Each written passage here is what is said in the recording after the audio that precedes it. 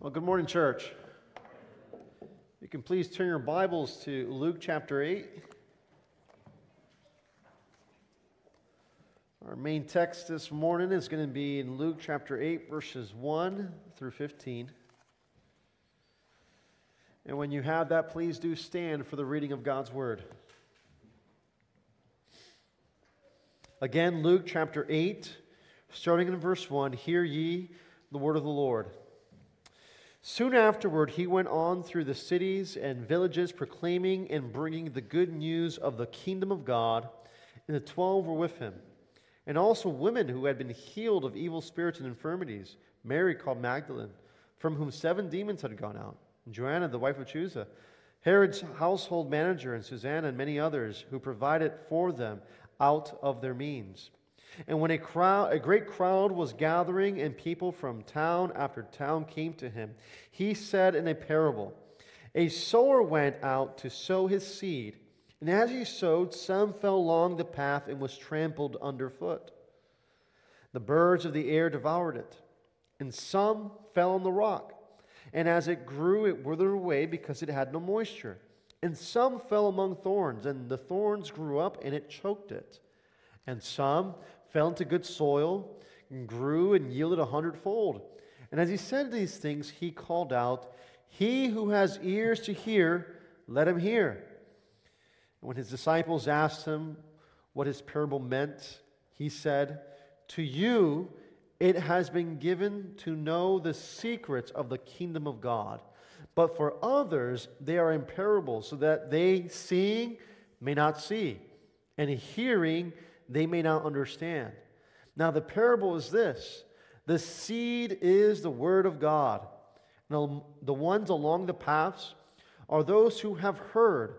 Then the devil comes and takes away the word from their hearts, so they may not believe and be saved. And the ones on the rock are those who, when they hear the word, receive it with joy, but these have no root. They believe for a while, and in time of testing fall away. And as for what fell among the thorns, they are those who hear, but as they go on their way, they are choked by the cares and riches and pleasures of life, and their fruit does not mature. And as for that in good soil, they are those who, hearing the word, hold it fast in an honest and good heart, and bear fruit with patience. This is the word of the Lord. You may be seated. Father, we do come before you this morning, asking that you'd grant us thy Spirit in good measure to receive instruction that is the word of the Lord. You may be seated.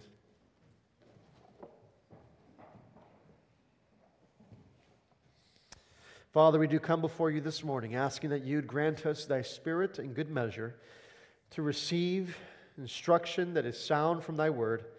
Father, lead us in the way that we should go. And help us, Father, in this moment, to lay aside every earthly care, every pleasure, every riches that may consume our minds, and let us hold fast even now to the good word which is able to make us strong unto salvation. We pray, Lord, that you'd help us to hold fast and to bear fruit according to your word and the good pleasure of your will. We pray these things in Jesus' name. Amen. Well, church, if you have not noticed yet, Luke's gospel has a theme. And this theme shows up every so often in the narrative of Luke's gospel. Primarily what we find in verse 1 of chapter 8 of Luke's gospel, where again it says, Soon afterward, he, that is Christ, went on through the cities and villages, proclaiming and bringing what? Good news. Friends, I don't know about you, but I think we could all use some good news today, amen? Some of our lives are up and down. We have got troubles in our families, in our marriages, in our relationships, in our finances, school, work, in every aspect of life, there's a challenge. But in the midst of challenges, I want you to know this morning that there's good news. There's good news for me, there's good news for you. And Jesus is the bearer of good news. He, in his ministry, as he goes throughout Israel, is bringing with him a message of hope, a message of redemption, a message of reconciliation. And it is the message of the good news of the kingdom of God. If you're following along, this is what I want you to write. The theme of Luke is the good news. You can write that in the notes. That is in the bulletin, and the insert in your bulletin. Again, Luke's gospel, Luke's narrative of the life of Jesus centers around this theme: the good news of the kingdom of God. In fact, a subtitle of this entire series in Luke could be summed up in that as well. That Luke's gospel is about the ushering in, the breaking into the world of God's kingdom. That God's kingdom is making an impact, making a debut through the life ministry of Jesus. It is again the central theme of Jesus' message is the kingdom of God. In Luke chapter 8, we see the groundwork for the kingdom as Jesus preaches and teaches it. What have we seen thus far in the life and ministry of Jesus? Obviously, we retell in the first 2 chapters the story of his birth, the narrative of his first advent. Then we have Jesus being tempted, being baptized, tempted in the wilderness. He then goes forth out of the wilderness and he begins to preach the kingdom of God to those who are sick, to those who are poor, to those who are desperate. He begins also to heal the sick. He begins to raise the dead. He begins to do the work of the kingdom. And all the works of Christ are a microcosm of what he will eventually do in a grand scale. So when he raises the dead and he heals the sick, it is a picture of what he will eventually do in the new world. Yes, friends, there's a new world to look forward to. There's a new world in which there will be no more suffering, no more pain, no more sorrow, no more sickness, no more sin. And this all starts in the life, advent, ministry, death, burial, and resurrection of Jesus Christ. This is the gospel, friends. This is the good news. That God, in His Son, and through His kingdom, will establish a new day and a new dawn in this world. And it's all through the death, burial, and resurrection of Jesus Christ. There's a new day coming. And there's good news coming because there's a kingdom that is breaking into the world. And did you know that you and I are subjects and members of this kingdom? So central is the kingdom of God to the ministry of Jesus Christ. It is the main thing that He speaks of. If you do a survey of the New Testament, in particular of the Gospels, you'll find that the 3 things, the subjects that Jesus preaches on most often will be first and foremost the kingdom of God. Sometimes He refers to it as the kingdom of heaven. Second would be money. And the third would be the teaching on hell and the afterlife. These are the 3 things that Jesus focused on, these subjects that He focused on so much in His ministry while He was on the earth.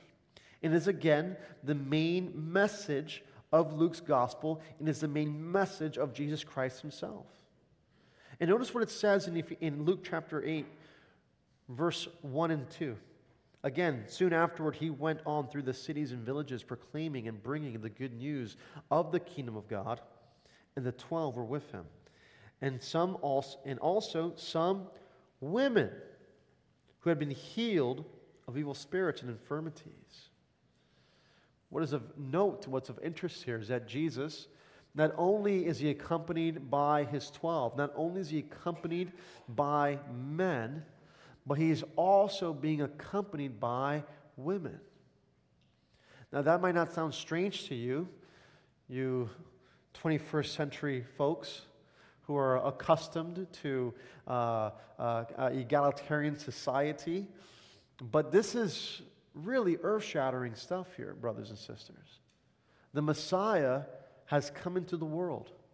He's bringing good news. And it says, and the 12 were with Him, the 12 apostles, the 12 men. But also accompanying Jesus were these women. And not just any women. These are not women who were necessarily of great reputation. These are women who, like Mary Magdalene, had 7 demons gone out of her and was delivered by Jesus. Again, someone who you may not anticipate to be around Jesus. Yes, last week when we heard the Word of God preached, we focused on the sinful woman that was forgiven when she approached Jesus at the table of the Pharisees. And she comes to him with gifts, with oil, with ointment, blessing Jesus, anointing his feet with oil. And the Lord Jesus forgives her of her sins and tells her, your sins are forgiven. Your faith has saved you. Go in peace.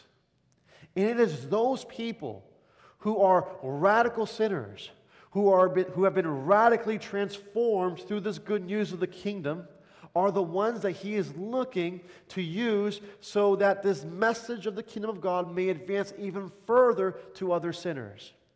Jesus is in the business of saving sinners and using and transforming those very sinners as messengers of this good news. So that this good news isn't just a message that is preached by those who are of high piety, who are of a Pharisaical class, who are exalted amongst all the other folks, but instead, no, this message is for the common people of the world. And it is to be proclaimed also by the common people of the world, by those who are sinners saved by grace, including women, men, children, all those whom the Lord God would call by his grace. And so God is in the business of using even the unlikely to proclaim the grandeur of his grace. So I want you to write this in the notes. Women play an important part of the kingdom work of Jesus. Now, I used that term earlier. It might send a shiver down your spine, egalitarianism. But we here are not egalitarian. We don't hold to an egalitarian view of the sexes, which means that we believe that we are equal in every way. But no, instead, we believe what the Bible teaches, that God has instituted in creation, not just in the family, but in creation itself, an order. And that order is that God made Adam first, and he made the woman from the side of man to be a complement. Not that we are not equal as to our humanity, for the Bible teaches that both man and woman were equal, created in God's image in Genesis chapter 1 and 2. But what we also recognize is that there is a distinction in roles between the sexes. In today's society, in today's culture, the lines have been blurred so that it is made to appear as if there are no lines. And yet, the Bible is clear. God's word, God's wisdom reigns supreme over the culture. Because the culture and its edicts and its beliefs and its values change like the shifting sands of a shoreline. And yet, what we have been called to is not that which shifts like the sand, but instead that which is eternal and that which is what God has spoken to be true. And yet, even in a worldview, in a time and place like where Jesus was living and inhabiting, where women did not have a proper place in society. Women's view and women's place in society in the time of Jesus was that women were not even adequate enough to give testimony in court. And Jesus comes in and he elevates womankind to its rightful place. And so a complementarian view of the sexes isn't to denigrate womankind, but instead to elevate it to its proper place and put it in the place of honor that God has instituted for women. And where do women belong? Women belong alongside men in this kingdom. This kingdom isn't only for men.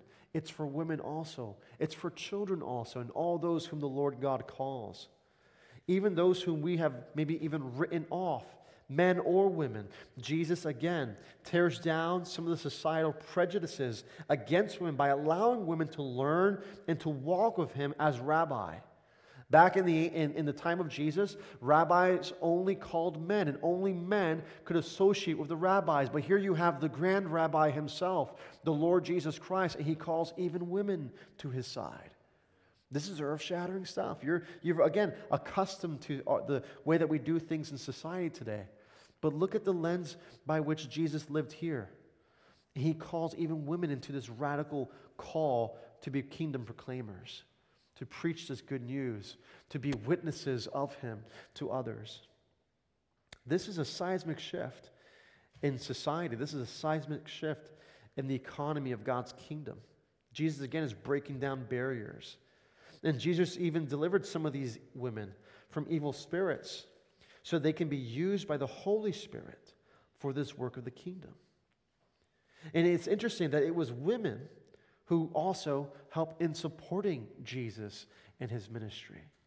For it says in verse 3 that some of those who were of the household manager and Suzanne and many others who provided for them out of their means. That means that the women were helping sustain the kingdom work of Jesus. The women were giving of themselves, of their time, of their efforts, of their talents to sustain this kingdom work. Similarly, today we see it is many of the women in our church who give so sacrificially of themselves, of their time, of their efforts, of their cooking, of all the wonderful traits and blessings that they bring to this church. And I want all the women in this church to know that you are greatly valued and loved by our Lord, and you're loved by the pastors of this church. You are of great value for the kingdom of God. Amen? Men should say it even louder. Amen? Amen. That's right. Let our women know that they are loved and cherished and cared for. This is our duty. And we're so thankful to have a church, men, women, and children who come together for this purpose to proclaim the excellencies of God's kingdom, that God's kingdom rules, and that this kingdom offers things that the world could never offer. And that is even demonstrated in the way that there's peace amongst the sexes, amongst this people here, this church. In the world, it's so fragmented that you have men and women fighting against each other, arguing against each other for a place of honor, for a place of dignity. Yet Christ is the one who gives us that place of honor, that place of dignity. Jesus is the one who grants us a proper view of the roles of gender. And so we can trust in him. And he is the one who leads us in level ground, not like the shifting sands of the culture which change so often. Jesus, in the midst of inviting women into his kingdom work, he begins to preach this parable. And in chapter 8, verse 4, I want you to turn your attention to that.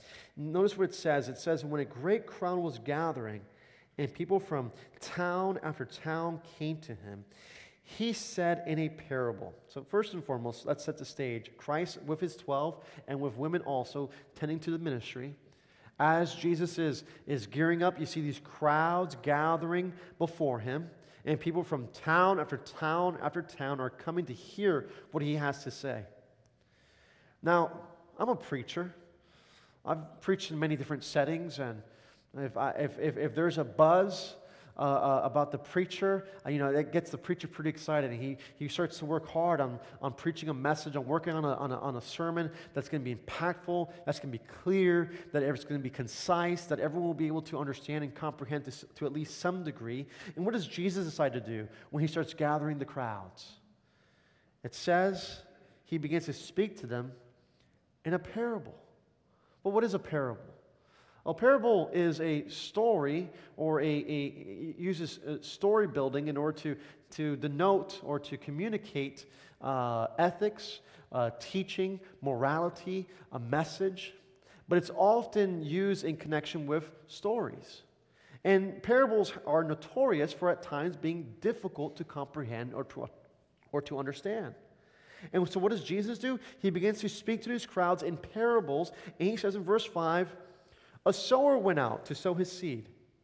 And as he sowed, some fell along the path and was trampled underfoot. The birds of the air devoured it. And some fell on the rock, and as it grew up, it withered away, because it had no moisture.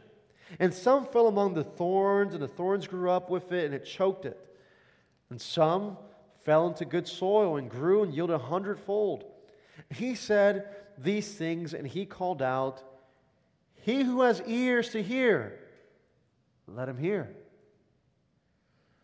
And to no surprise, in verse 9, when his disciples asked him what this parable meant. So you have even the 12, even his most closest associates, hearing Jesus after he's in front of this great crowd, and they begin to ask him, so what are you talking about, Jesus? What's the meaning of what you just said? Because clearly they weren't getting it. And if the 12 were not getting it, then guess who else wasn't going to get it? the crowds that were gathered to him. They certainly weren't going to understand what Jesus was talking about. And so as a preacher, sometimes when I see Jesus do these things, I scratch my head. I'm like, it's not the sermon I would have preached. And it's so common even today, more so in other circles, that preachers are so quick to preach a message that is simple and that is sensitive. Maybe you've heard of this before. There's a term for it, seeker sensitive. Preachers want to preach a seeker sensitive message because many of them believe that there are people out there in the pews who are seeking, and they want to be sensitive and give them a word that is palatable and that is easy for them to digest so they can get it and hopefully get saved and become a Christian. And there's nothing wrong with that heart, but notice what Jesus does.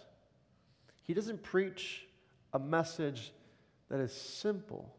Rather, he puts a shroud over it. He clouds it with a parable. Why? Why does Jesus do this? And what is this parable teaching us? And what is this parable all about? Well, again, let's re-examine this parable for a quick moment. In verse 5, a sower went out to sow his seed.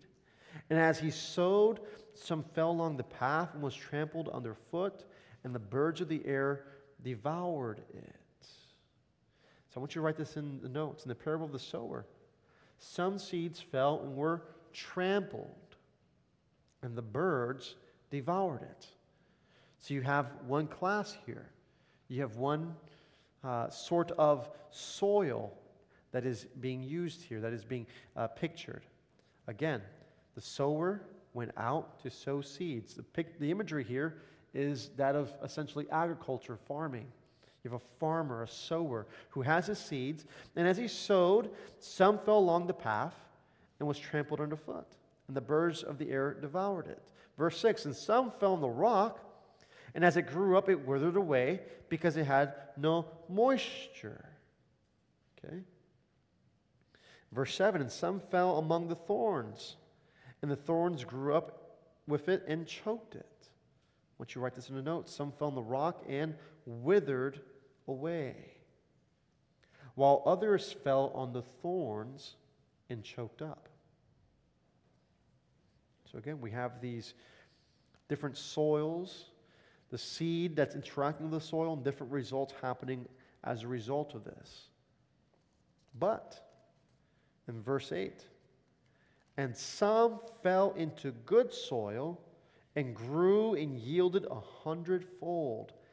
As he said these things, he called out, he who has ears to hear, let him hear. I want you to write this in the notes as well. Some seed fell into good soil and yielded 100-fold.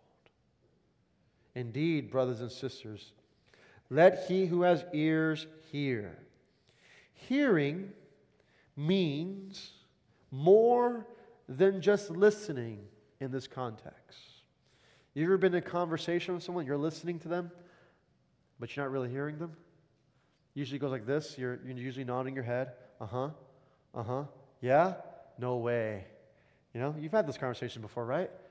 Where you're hearing, you're listening, but you're not really hearing. I'm ashamed to admit this as a pastor. I probably do this more often than I should. Where I'm listening, but am I really hearing? In this context, it's more than just listening. It's more than just hearing words come out of someone's mouth. Rather, there's an intention here. When Jesus says, let he who has ears, let him hear. Because everyone has ears to hear, but not everyone has a heart or spirit that can truly hear the word of God. Truly then, in this context, we're to listen with spiritual understanding and with spiritual reception. What kind of soil will you fall into? What soil are you? And what does it mean exactly by this soil?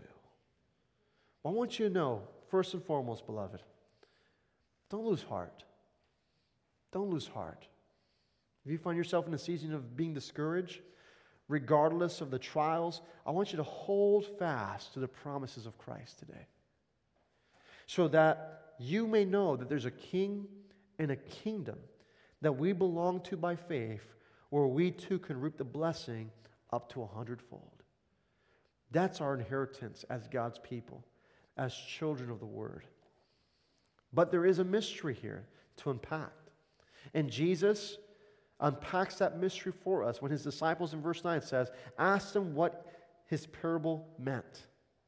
Jesus said this, to you it has been given to know the secrets of the kingdom of God, but for others they are in parables, so that seeing they may not see, and hearing they may not understand. Here's the secret. There is a secret to be known. Now, sometimes in the Christian church, we get a little bit nervous when we hear the term mystery. We're not talking about a mystery novel. We're not talking about a mystery like the Da Vinci Code, but rather we're talking about the secrets, the divine secrets of the kingdom of God. Isn't it always exciting when someone gives you a secret and you hear something that you may have wondered about becomes revealed or manifested? And here Christ is revealing the very secrets of the kingdom of heaven. And this is what it is. He's saying so that for this purpose, so that others who are hearing this in parables may see but not truly see, may hear but not truly receive. There's a purpose for this. Let he who has ears, let him hear. And here what's of great interest as well, beloved, is that Jesus says, to you it has been given to know the secrets of the kingdom of God. God's secrets are not meant to be kept locked and hidden. They are meant to be made known unto God's people. And so that which is once secret can now be manifested. And we see this language also used by the Apostle Paul. For instance, he speaks of the great mystery of godliness, that God, Christ, was manifested in the flesh, was vindicated by the Spirit, was seen by angels, proclaimed in the world, was received up in glory. This divine mystery centers around the person and work of Christ. And here we have this revelation, this unveiling of the mystery of the kingdom of God. And he says in verse 11, now the parable is this: the seed is the word of God. The seed is the word of God. And so the parable begins with the sower and the seeds being the word of God. And then you have soil that's accompanied by it. What does this reveal? What does this mean? Verse 12, the ones along the path are those who have heard. Then the devil comes and takes away the word from their hearts, so that they may not believe and be saved. So let's take these things one at a time. First and foremost, beloved, I want you to write this in the notes. The secret of the kingdom of God is that the seed is the word of God. And the soil represents the condition of the hearer's heart. Notice the intentionality behind the imagery that Jesus is using here. Without a seed, there is no potential for life. A seed is required for life to abound. Without a seed, there is no potential for life, no worldview or foundation apart from the Word of God can produce eternal life. No foundation, no worldview, no secularism, no nation, no government, no religion apart from the Word of God can bring forth true and lasting spiritual life. Only the Word of God can produce that. Therefore, the Word must be central to our lives as Christians. The Word of God is also not something abstract or theoretical. It is very real and literal and must be applied and proclaimed in the life of the believer. Now, if the Word of God is the only means to eternal life and bearing true spiritual fruit, then the world is damned without it. Now, what responsibility then do we share as proclaimers of God's kingdom if we fail to share this very seed, this very word which produces life? Because salvation comes by hearing, and hearing by the word of Christ. It's by the word. So, beloved, know this: you bear responsibility in bringing this seed, this word, to the world that is so desperately in need of it. Remember what we see in the first opening verses of chapter 8. Christ proclaiming from village to village, town to town, the kingdom of God. Men and women accompanying him, also joining in with this proclamation work. It is our responsibility, it is our duty to proclaim the good news of the kingdom of God, to proclaim the word of God. And so, beloved, are you sharing this word? You know, we're still a couple months away from Christmas. But you know why I love Christmas so much? It's because it's one of the few times in the 12 months that we have in a year where you can walk into a secular shop and hear music exalting Christ sounding from the radio or from the sound system of a Walmart, for instance. It's the only time of the year where you can hear these words, Christ is the Lord.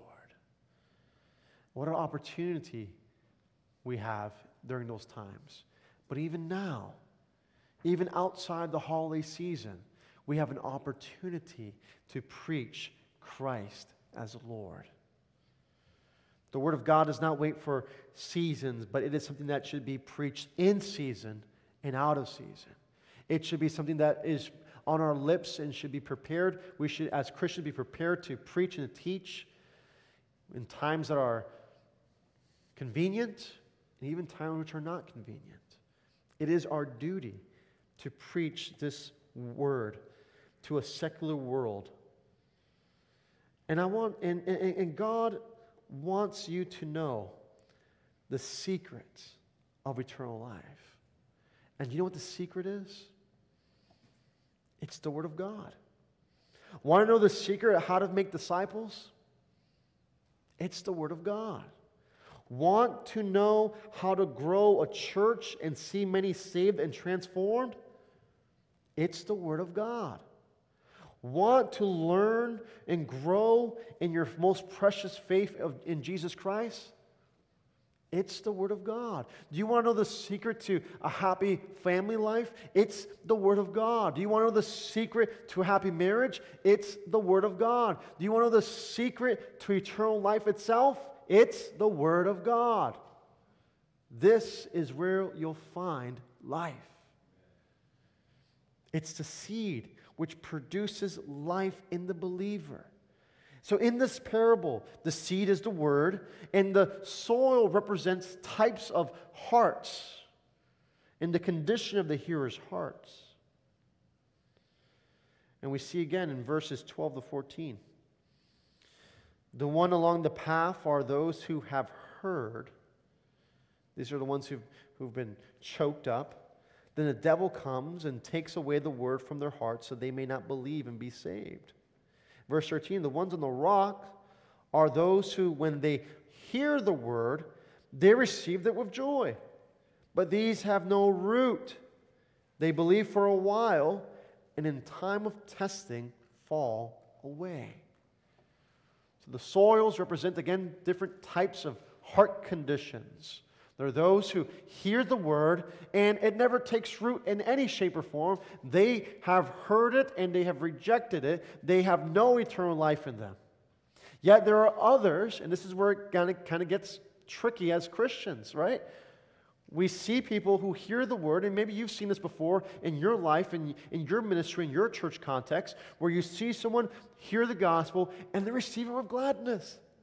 They're like, yes, I want this. I have seen this so many times, brothers and sisters. Someone hears the word and they know they're a sinner, they know they have a need of this, and they receive it seemingly with joy and gladness.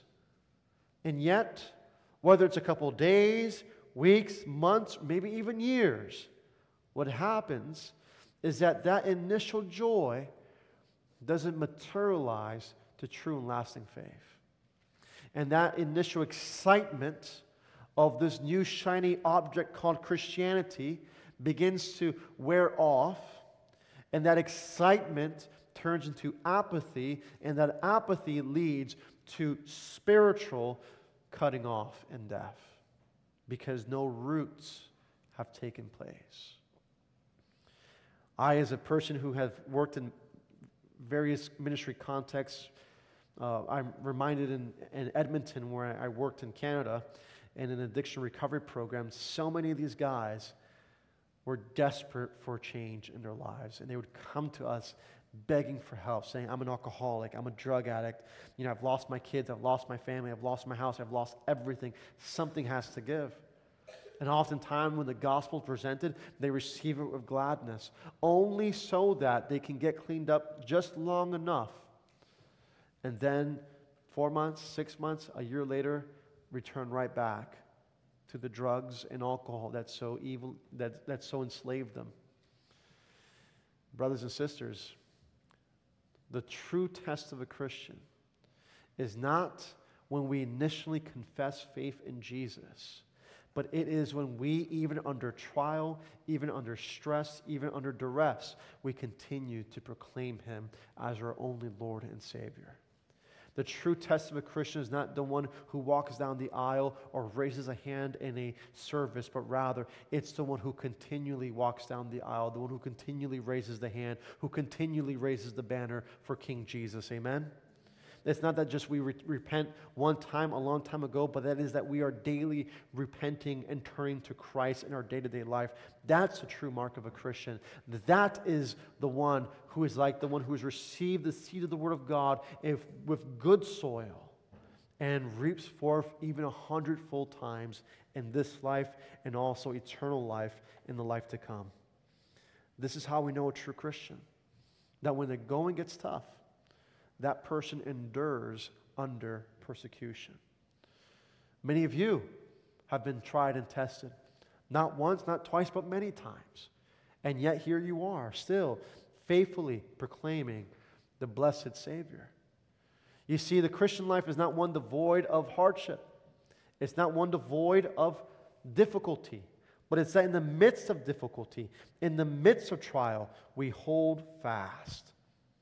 Because Christ is first and foremost holding fast to you. If you are in Him this morning, you can testify of His goodness. Even in times of great trial, He always promises to see you through the other end. And the fact that you're here today is a testimony and witness that Jesus is faithful in every way. Amen? He's faithful. He's brought you out of many trials, and many more trials He'll continue to deliver you because He's good. And He's delivered you into good soil. And so, beloved, notice again what it says in verse 13. And the ones in the rock are those who, when they hear the word, they receive it with joy, but these have no root. They believe for a while, and in time of testing fall away. The question arises, were these people ever saved? The answer is no. These are people who have the appearance of salvation, the appearance of belief, and yet it is overtly recognizable that they, because they had no root in themselves, were never truly born again, regenerated in Christ. Therefore, what a responsibility we have as members of this church when we hear the testimony of others, that we weigh it biblically, and that we weigh the person, we weigh the matter, as we grant an entrance into our church, into church membership, affirming their story of salvation, affirming their repentance and faith. We have a responsibility as brothers and sisters in Christ to even walk alongside each other in daily repentance. Because if not, when time of testing comes, many will fall away. Verse 14 says, "And as for what fell among the thorns, they are those who hear, but as they go on their way, they are choked by the cares and riches and pleasures of life, and their fruit does not mature." Here you have another segment of individuals, another soil type of individuals who hear the word of God. They receive it seemingly with joy and gladness, but instead what happens along the way is they get choked by the cares, riches, and pleasures of life. And that too happens so often in the Christian church, where you have individuals who give their life to Christ. They come to church, even members of a church, maybe even active, semi-active. But over time, the stress and the cares of this world becomes more of a priority than the kingdom of God. And here's the mark of the Christian, beloved. The mark of a Christian is this: one who puts first the kingdom and its righteousness, so that all other things fall into place. God promises to care for all of our other needs, all of our other cares, should we put first the kingdom and its righteousness. So, beloved, guard your heart. Examine yourself this morning before we come to this table. Examine your hearts to see truly whether you are in the faith. Or you not recognize this about yourselves, Paul says in 2 Corinthians chapter 13. Do you not recognize this about yourselves, that Jesus Christ is in you? He has taken root in your heart. He has planted that good seed of the Word of God. Unless, Paul says, indeed, you fail the test. Here's the test for you today. To know whether you are in Christ is whether Jesus lives in you and you abide in Him. That's the Christian. Abiding in Him, even in times of difficulty, even in times of great challenge, even in times of adversity. Are you abiding in Him? Is He in you, and are you in Him? This is the fruit of salvation. Jesus describes 4 kinds of hearts. 3, I want you to write this in the notes, do not produce fruit. Again, the evidence of salvation is fruit. The majority of those who hear the gospel fall into the first 3 types of soils. Some hear it, but the devil swiftly comes and takes away the good word from their hearts, and they become hardened or inoculated against the word of Christ, and therefore are not saved. The ones on the rock hear and receive, yet they make a profession of faith. They even make a profession of faith in Christ, yet maybe when they prayed to receive Christ, but no root took place when trials and testings came quickly, and they withered away. For the seed that fell on the thorns are the ones who are so busy and wrapped up in day-to-day life, the cares of this world, like their jobs, their businesses, their income, their children, extracurricular activities, relationships, that they never put God first and never bear fruit. Be careful with this, and this is something I've seen in many churches.